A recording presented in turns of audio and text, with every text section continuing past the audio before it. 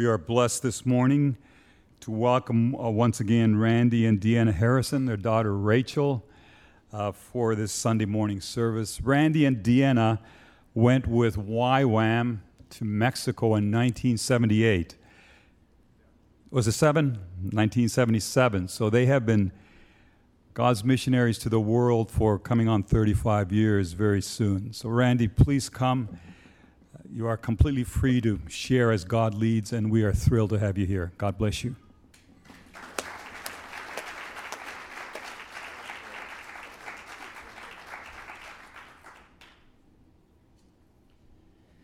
Good morning.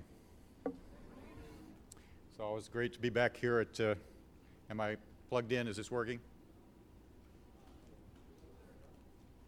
Let's try this again. I don't think so. Are you getting a green light? No, I'm not getting a green light. At least it's not red. There it goes. Try that. Yeah. Is that better? I have a green light. I'm amazed at your faithfulness and grateful for all that you do for us and have done for us for almost 35 years now. That's really incredible. It never fails to amaze me as well as how many people have blessed our lives that come out of this congregation. We prayed for Peter and Elaine Givens, and they were instrumental in our first going to Zaire with WEC. We just right after we got back from Mexico with YWAM. Sorry about that. I didn't do it. I mean, I know I had a part in it, but do I not have this high enough for it to pick up right? Or okay. We knew we wanted to be in missions. We knew we wanted to go out full time, and we didn't feel like it was YWAM. We hadn't got a clue how we were going to go, what mission we would go with. We had a call to go to Zaire in the middle of Africa, and we came back, and I found out that Peter and Elaine Givens were in town, people that I knew, who were missionaries in Zaire, where God had called us to go. So I made an appointment with them. We went out to eat, and I said, Deanna wasn't with me. She was doing some training for ACE, and so we went out to a meal, and I was talking with them, and I was saying, can we just go back with you? Because we're called to go to Zaire, and you're in Zaire. Can we go back with you? And they explained to me that wasn't possible, that they had no American missionaries in their mission, and that I couldn't do that. And that very day, I had received some literature from WEC International, and I really liked the literature. I really liked what they said and all that they said about faith and sacrifice and reaching the nations with the gospel. And so I said, well, have you ever heard of WEC? And Elaine Givens, in the middle of this restaurant, shouts with a very loud voice, "That's it! That's where you should go!" And she was right. God has done a lot through various people in this congregation, and we are so grateful to be a part of you. Well, let me see if I can do this. I'm familiar with most of this except for this fancy match.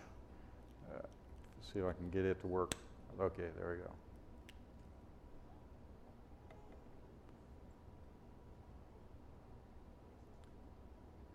Jesus said in John chapter 8, verse 12, I am the light of the world. One chapter later, I don't know if he was where, it would be one chapter later, he said, while I am in the world, I am the light of the world. But he also said in Matthew chapter 5, verse 14, you are the light of the world. Do you get the implications here? We have Jesus' job. Whether you're employed or unemployed or whatever condition you find yourself in, Jesus gave you his job. He is the light of the world, and now he says, you are the light of the world. I don't know about you. When I think of that, I think, what an incredible responsibility. And what an incredible privilege. And then I started thinking, how in the world can I do that? How can I be what Jesus was to this world? Now, when I get past the stage of that's impossible, and I start trying to realize, well, what are the means? What did Jesus leave us with in order to do that? I came up with this illustration. Now, we used a lot of these in Zaire. Fortunately, in Abidjan, most of the time we have electricity, and we no longer need to use these. And in fact, I now take these nice little lights, all those little lights with batteries and so forth, and so even when electricity gets cut, I still have pretty good lighting. But originally, when we went to the field, all we had were lights like this. And an African pastor was using the light like this for an illustration, and I actually stole his message. There are three things that are essential for this light to be effective. And I'm going to compare those three things with three things in our life. The first thing that this light needs, absolutely essential, is the oil. Has anybody ever tried to light one of these without putting the oil in? Come on, we got a few foolish virgins in here somewhere, don't we? Okay. I've done that. Do you know, what did you get when you did that? The wick burns and you get kind of black smoke curling around and everything. And it dirties up this glass that's nice, pretty glass that's up here. That's kind of like us if we don't depend on the Holy Spirit. Oil in the Bible is often compared to the Holy Spirit. Yeah, that's it. Okay. It's a symbol for the Holy Spirit in the Bible. And as the oil gives energy for the light to burn, the Holy Spirit gives the energy and the possibility for us to be lights in this world. Jesus could not have given us that task if he didn't give us the possibility for fulfilling that task. And that possibility is not in any kind of dependence on ourselves, but in total dependence on the Holy Spirit to give us the power, the anointing for being that light in this world. In fact, Jesus said, apart from me, you can do nothing. I like to think of the image of that wick just burning with a kind of a black smoke. That's what we're able to do without the Holy Spirit in our lives. Now, fortunately, the Holy Spirit never leaves us. And the Holy Spirit is always there, and whether you're aware of it or not, he is functioning with us. And actually, when you're getting that little black smoke, that wick still has a little bit of the oil left in it. Even though you let it run dry, there's still a little bit there. And I often feel like we as Christians function like that wick that still has a little bit left in it. And we can give off the black smoke. We can still do a little bit for the Lord. But we're not functioning in that power that he intended for us to have. God wants our wick to be soaked in the oil. In Acts, he uses the image of filled with the Spirit. That the Spirit, we're soaked up in the Spirit in such a way that the power and the light and the witness comes naturally. Jesus said, you will receive power when the Holy Spirit comes upon you, and you will be my witnesses. Acts 9:31. We have this account of the church. Now, this is in the RHV. That's the Randy Harrison version.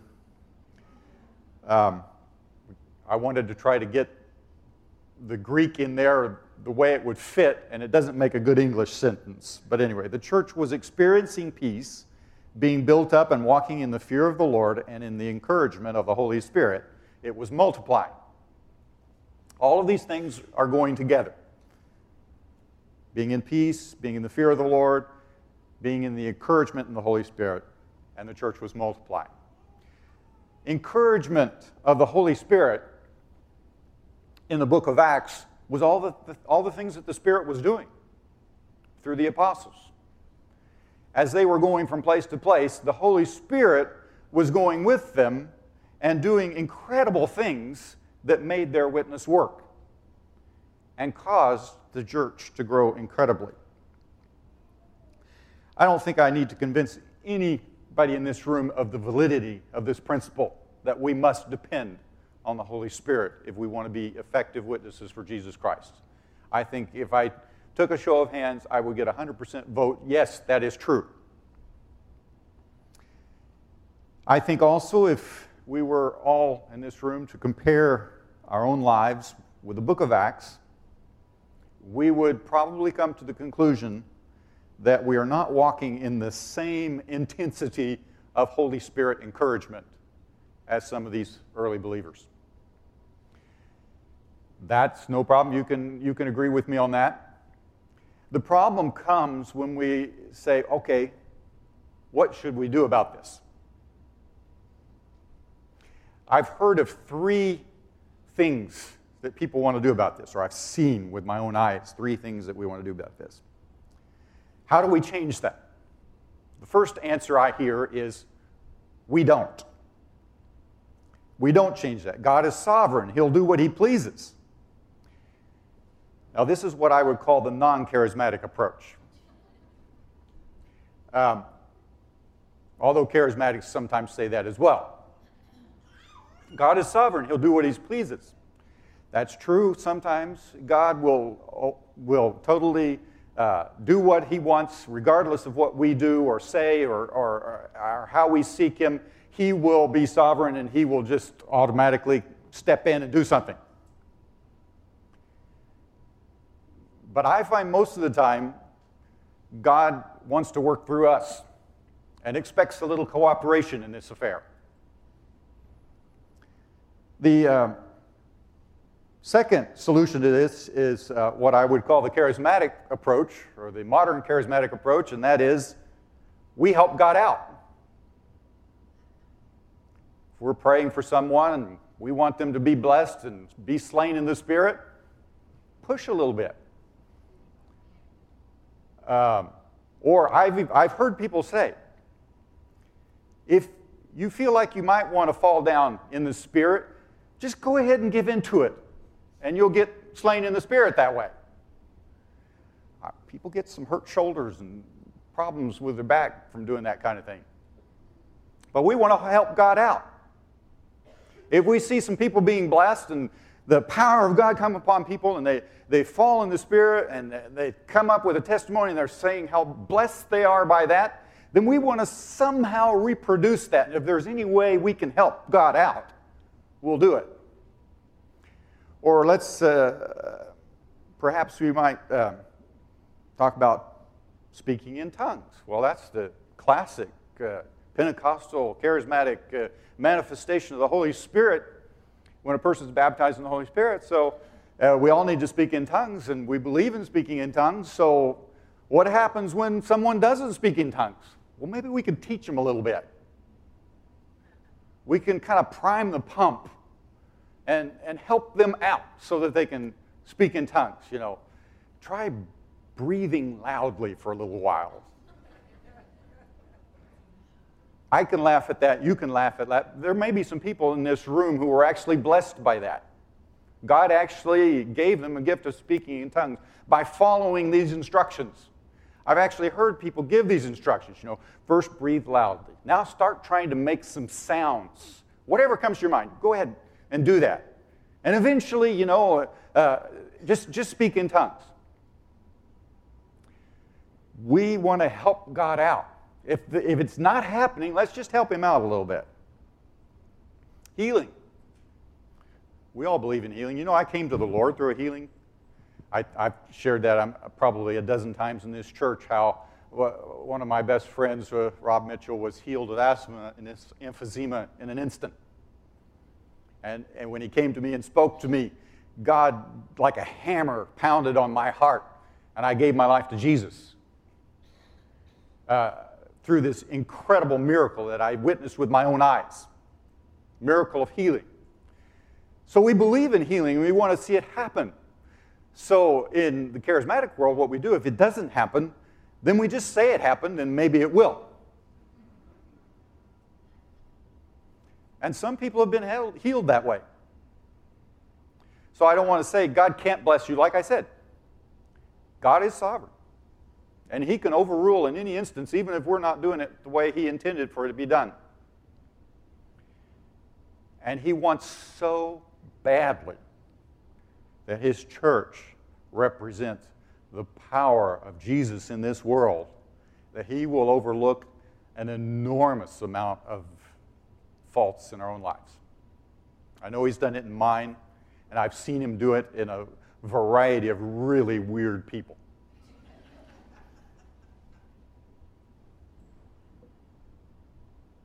The third solution to this problem of the difference, I believe, is actually what is taught in the Scriptures, and that is persistent prayer. We can't give up. I have a feeling that a lot of you are like me in this church. I got the reputation in France as a non-practicing charismatic. I was safe. They could invite me to come in and speak because I wasn't going to stir things up. I don't want that reputation. I want to have the reputation that the power of God is flowing through my life and I can see God doing things. But then I have to look at it and think, maybe I want that reputation more than I want God to be glorified. There's a lot of things that are involved in this. But I think the old Pentecostals had a saying, tarrying for the Spirit, that I don't want to give up on. Jesus taught us to persevere in prayer. And in that very passage that where Jesus taught it, it's Luke chapter 11, verse 13, Jesus says to His disciples, how much more will your Father in heaven give the Holy Spirit to those who ask Him? Now that comes right after, I think I already shared about this once before, so I won't spend a long time on this. But that's right after the passage where Jesus teaches on prayer. We have the Lord's Prayer, what we call the Lord's Prayer, and afterwards we have Jesus saying, ask and it will be given you, seek and you will find, knock and the door will be opened to you, and those are present tense imperatives, which means ask and keep on asking, seek and keep on seeking, knock and keep on knocking. You've got the image of this woman who comes to the judge, and the judge won't give her what she wants, but because she persists, because she just keeps pestering this judge, the judge will finally give the answer and respond to this woman.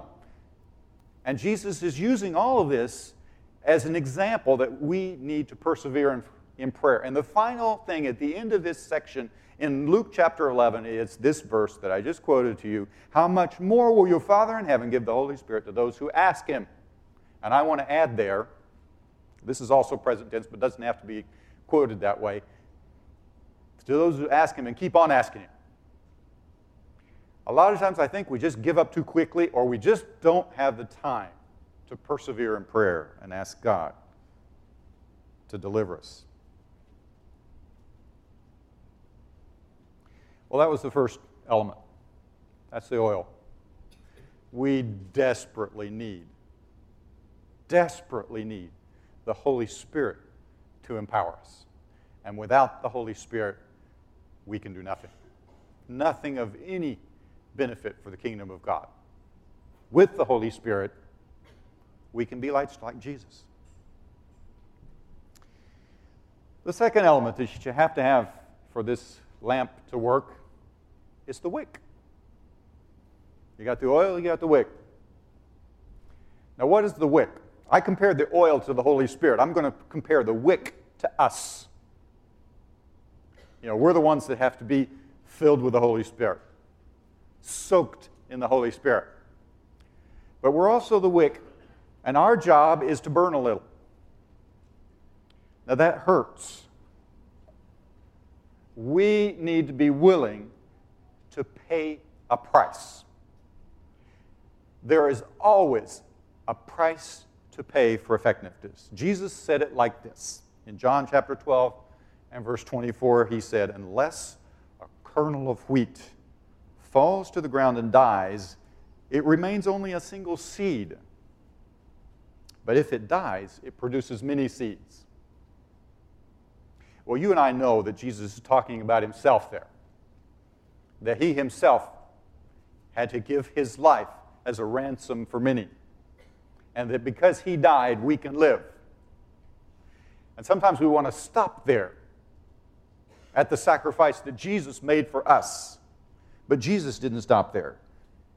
In John chapter 12, verses 25 and 26, we read, "The man who loves his life will lose it, while the man who hates his life in this world will keep it for eternal life. Whoever serves me must follow me." Jesus gave his life, and he expects us to give our lives. Now, this is not the kind of message that we like to hear. We would much prefer to hear, God wants to bless you. God wants to give you all these things. And that's a true message as well. But this message of sacrifice, of a price to pay, that we also pay. Jesus paid a price, but we also pay a price. We also are called to suffer for Jesus Christ. Called to pay a price to see his kingdom expanded. And that is very much a part of the gospel. I don't know what price God has called you to pay, what he wants you to do. I can only look at my own life and see the things that God has asked of me and the things that I've been willing to give to him in order to see the kingdom of God advanced. Without that attitude, it's a little difficult for the light to burn. Jesus wants to work with us. And he wants us to get so involved in what he's doing in this world that nothing is out of bounds. Everything in our lives is ready, is on the altar. We're prepared to give up anything or sacrifice anything or give anything that we have that belongs to us in order for the kingdom of God to be established here on earth. That's what he's looking for. I am not the greatest example in the world. Not too long ago, my wife wanted to go back to Africa, and I told her, "Okay, I'll go back to Africa, but I'm taking my bed." When I first went to Africa, I was a young man. I arrived in Africa at the age of 25. I rode on the backs of trucks and went for hundreds of miles with eating bananas because that's all I could find. I slept on grass mats and all this kind of stuff. When I was 50, I found that a little bit more difficult. So I told my wife, I'll go back to Africa if I can take my bed.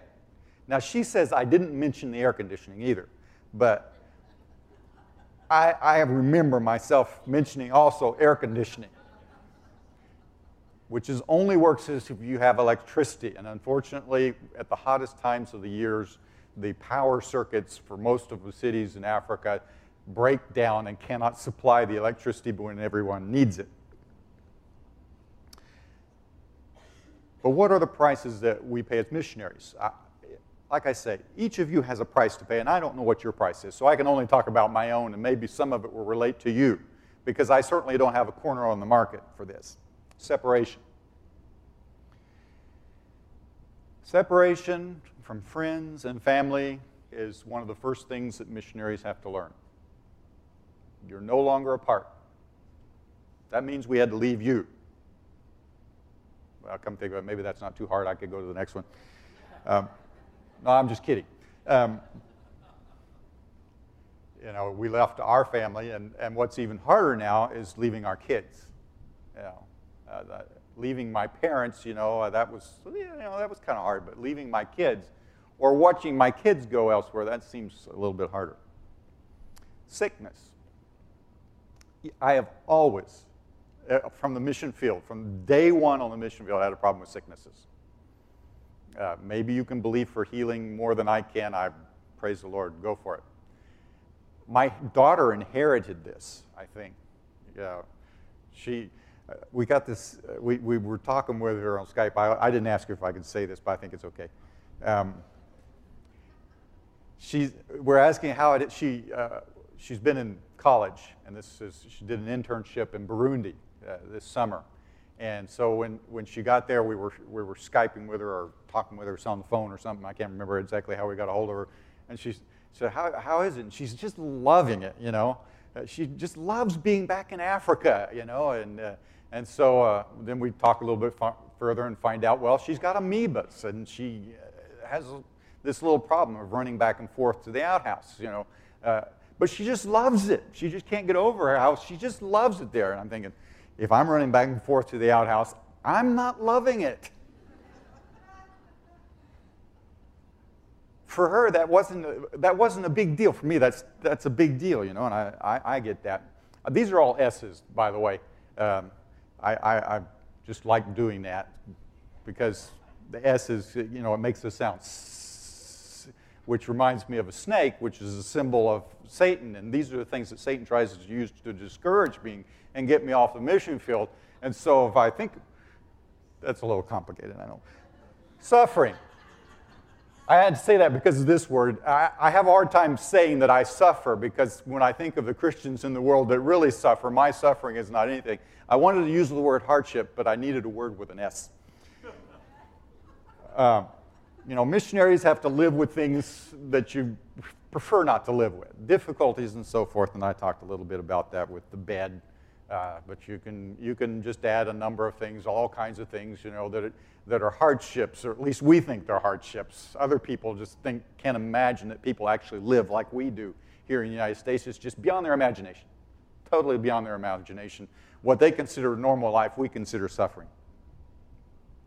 The next word is stupefaction. That's what I wanted to use disorientation, but again, it didn't have an S.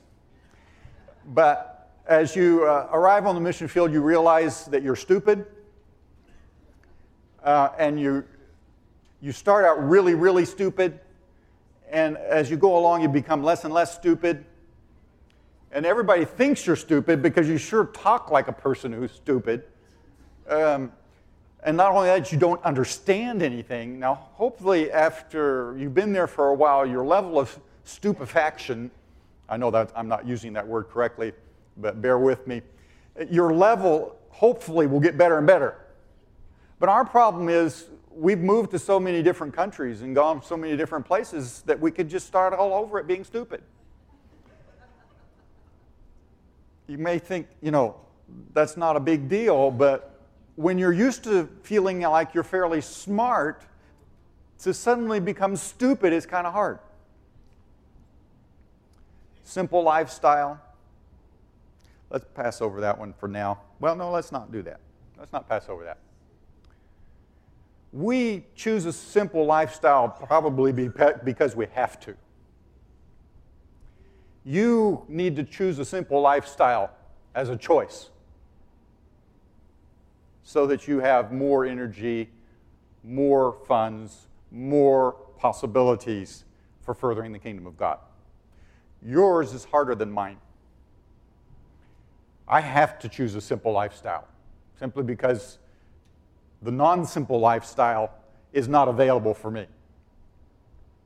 And when I come back to the States, it just seems like normal just to continue in that simple lifestyle because, the other one's kind of scary. But for you, living in a world of wonder, of things like automatic matches, You have to actually choose simpleness. Now, all of those things, missionaries forever have been doing it. The next two are getting worse and worse in the world. Security issues. And these were issues that most of the older missionaries, we didn't know that. Although it's been gradually moving up in the world as a major concern for missionaries, is security, our own security. Security issues. Lots and lots and lots and lots of missionaries face those today. Now, most of the time you don't think you face those, but occasionally we get a wake-up call, and you actually are insecure as well. Our security is in the Lord Jesus Christ. We don't want to do things that are stupid, although, that stupid level is in there somewhere. But we know that we are followers of Jesus Christ, and we have work to do. The great thing about all this is that I can have all these things that are wrong with me. I can be sick, and I can have back problems, and I can have all these things, and I can say, praise the Lord, I have this because I'm a missionary. You can have all those problems, and you can't say that. I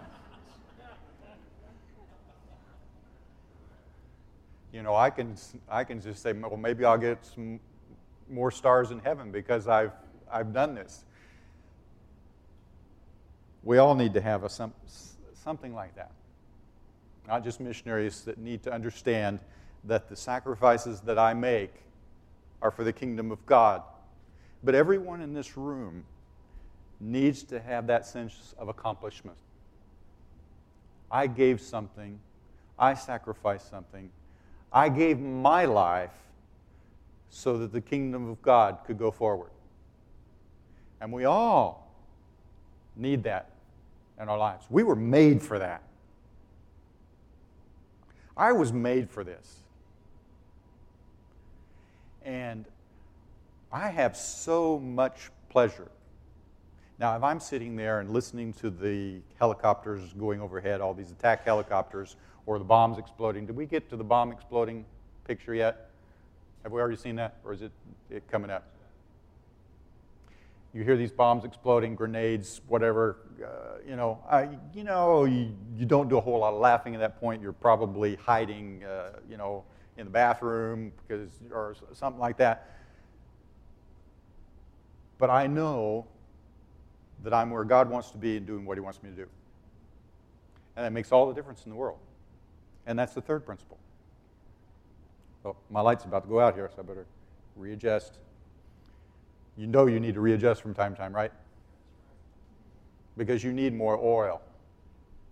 You need that oil influencing your life, doing what you're doing. Anyway, the third principle, we had the principle of power, principle of a price to pay, and the third principle is placement. Now, when we first got to Zaire, this was all the light we had. It was a little bigger than this. It was a storm lantern. These pretty things, they sell here, but they're not very useful. You need one that's going to, when the wind blows, it's not going to blow it out. You need one that you can carry around. It's not going to get break real easily. But this will serve its purpose here today. That's all we had in the beginning, and I remember preparing lesson plans. Dan and I were teaching at a high school, and we prepare lesson plans, and we set this in the middle of the table. And I got my books over here. I can't see. Today. Man, I wouldn't even try it, with same eyes, But I have this thing in the middle of the table, and so we stick it up on a couple of books. And on a couple of books, I can just barely read what I'm trying to prepare my lessons. I'm trying to write my notes here for teaching class the next day. And then if Deanna needed to go out to the bathroom or whatever, and she'd take her flashlight and go out to the outhouse or so forth, I wouldn't leave this light in the middle of the table. I'd pull it over close to me. Oh, I can see a little better now. Of course, she came back. It'd have to go back to the middle of the table. And if she left, it went over to her side of the table. Placement is extremely important for a light like this. See, our problem when Jesus says, you are the light of the world, a lot of us think like these floodlights or these neon bulbs or anything. Let me tell you, you're not a neon bulb. You're a little oil lamp. I'm a little oil lamp. And if that oil lamp is not close enough, it's not going to be effective. And if it's shining in a place where there's a lot of light, it will hardly be noticed. And that's your problem. You don't feel like you're effective because you're shining in a place that has so much light. You go to a place where there's darkness, extreme darkness. Let me tell you, you take this into a room where there's no light and no windows and no doors. I don't know how you got in that room, but if you go there with this light, you will be surprised how much you notice this light. And that's the way it is with a lot of missionaries. You know, you think, what have I got to offer? What can I do? This world is in tremendous need. And all of a sudden you go there, and bam, you've got something because you're in a place of darkness. And the light shines in the darkness. But it's got to get close.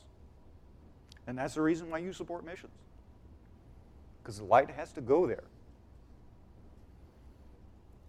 Every time I get in a plane and fly either from Africa to here or from here to Africa, I call it passing through the warp zone. Because I feel like I'm in Star Trek, you know?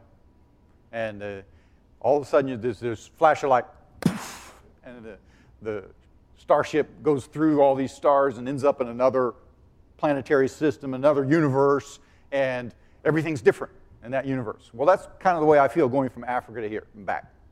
You know, right now, Africa seems like a dream. Seems like something unreal in my mind. And when I'm over there, this seems unreal.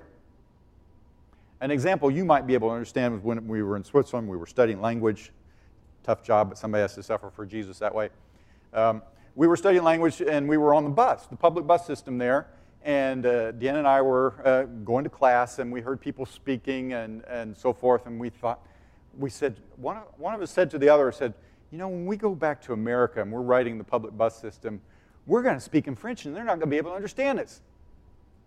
We had totally forgot that there was no public bus system and where we were from in the United States. You know, and that's just Switzerland, different world there. But Africa is so different that you move back and forth, you just have the impression you're going from one universe to another. And I can try to explain it to you, but you're never going to understand it until you actually go there. When we read the Bible, it's like that. We read the Bible and it says, you are the light of the world, and we imagine lights today. Jesus had a light that wasn't any better than this. And he said, you are the light of the world. I want to go back to one last illustration for this placement. You are the light of the world. A city set on a hill cannot be hid. Nor do men light a lamp and put it under a bushel, but on a stand, so that it gives light to all in the house. Let your light so shine before men that they may see your good works and give glory to your fathers in heaven. This illustration comes from Dakar, Senegal. In Dakar, Senegal, you can go visit a lighthouse there, and it's called Le Phare des Mamelles. And Le Phare des Mamelles is about halfway between Central Africa, where we first worked, and the United States. Africa is so big. It's thousands of miles across the continent. Can we go to the next slide here? I think we're on the next one. Anyway. Or is it working? Yeah. So you can see the distances there. Let's look at the Le Phare des Mamelles. I guess I could look at this one over here too. Well, that's not the Phare des Mamelles. I've already talked about all those things. Sorry, I'm out of order, right? Okay. This is the lighthouse that you can see. It's on the furthest point west in Africa. And we got to visit this. If you go to the next slide, you can see the lighthouse. And we got to go up in the top of that and actually see how this thing works. And in the top of it, there's this lens. Let's go up to the top. Walk up there, and there's this lens. That's called a Fresnel lens. It was invented by Augustin Fresnel, a Frenchman. And originally, this lighthouse had a storm lantern with a light like this. And it would give out a tremendous light. Today, there's a 1,000-watt bulb. The light and that 1,000-watt bulb can project the light for 36 miles out to sea. 1,000-watt bulb. Why? Because it goes through that prism. There's about 1,000 prisms in this lens to project this light. And this light is in the center of those prisms. My point is this. What's important is the placement of the light. If I take that 1,000-watt bulb and I set it outside those prisms, it's going to be a light, but it's not going to produce very much. But the moment I put it exactly in the center, where the light is refracted and projected by all those 1,000 prisms, that light can reach for 36 miles. And my point is that many of us, we may not think that what we can do for Jesus Christ, the gifts and talents and things that He's given each one of us, we may not think much of it. We may not think, I'm just, grade B or grade C Christian. The grade A people, they're up leading praise or doing something else. I'm just down here, I'm, second class, so forth. Because a lot of us are like that. We don't think we can do that much. We don't think we're that capable or that effective. The effectiveness is really dependent on the Holy Spirit, dependent a little bit on your willingness to do things for Him, your willingness to make sacrifices, to pay a price. But it's also dependent on placement. If you're where God wants you to be, if you're in the center of God's will, God can take your little light and multiply it 1,000 times. That's what God can do. He can take your capabilities, your words which you don't know what you're doing. This morning when I woke up, I did not feel inspired. In fact, for weeks I haven't felt inspired. And I'm saying, God, is this the message you want me to give, or is there something else? But I've learned to know that it's not about me. And even if I don't feel inspired, somebody gets touched. If I'm where God wants me to be, doing what He wants me to do, God is the one that can do something. God is the one that can multiply that 1,000 times so that your light becomes like this lighthouse. You're just a little lamp. But if you're in the right place at the right time, doing what God wants you to do, God uses you. Let's pray.